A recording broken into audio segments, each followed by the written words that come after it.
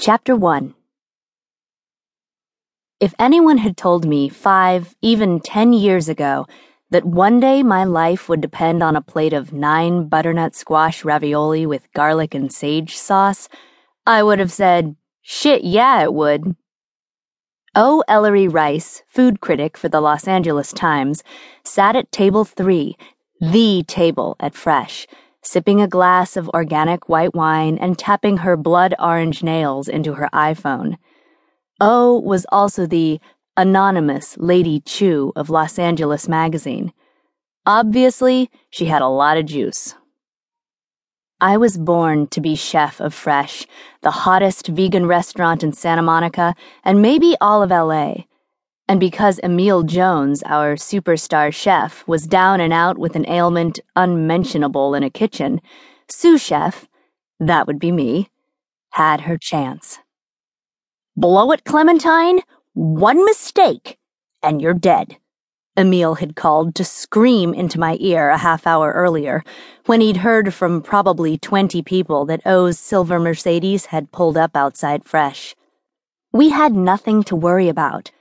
I stood at my station, working on the ravioli in the gleaming stainless steel kitchen, oblivious to the clangs of pans around me, the hiss of sautéing oil, the chop, chop, chop of knives against cutting boards, the comings and goings of the waitstaff. I filled each delicate wonton wrapper with perfectly seasoned yellow-orange squash and whisked the sage sauce until it magically appeared both translucent and opaque at the same time. The ravioli would be perfect. I'd spent years working toward this night, toward this moment, training under the best.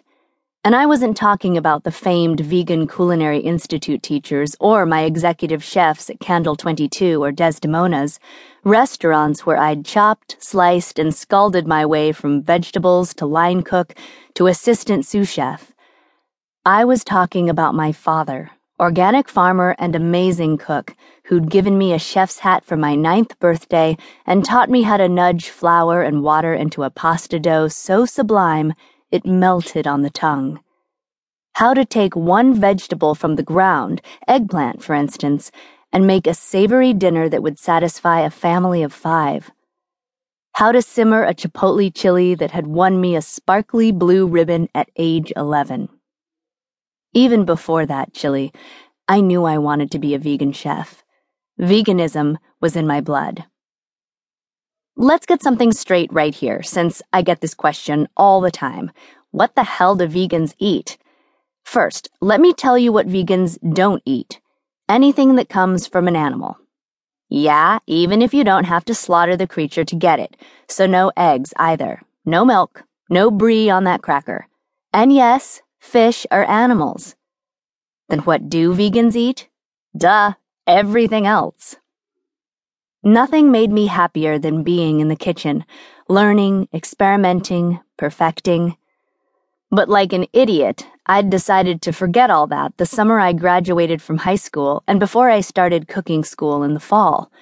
Away from home, in LA, for the first time, I ate whatever the hell I wanted. Having your first hamburger at 18? Enlightening. I lived at In-N-Out Burger that July, stuffed my face with cupcakes, drank every kind of sugary, alcoholic beverage imaginable, hit up diners after drinking till 2 a.m. and had fat omelets stuffed with bacon and Swiss cheese. I even thought about trying to switch from the Vegan Culinary Institute to Le Cordon Bleu or the Culinary Institute of America. And guess what? Also, for the first time ever, I started feeling like shit.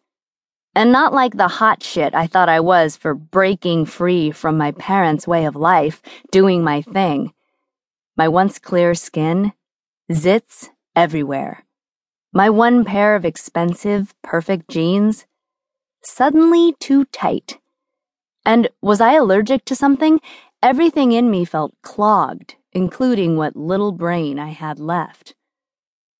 I gave up the meat. Bad kinds of booze.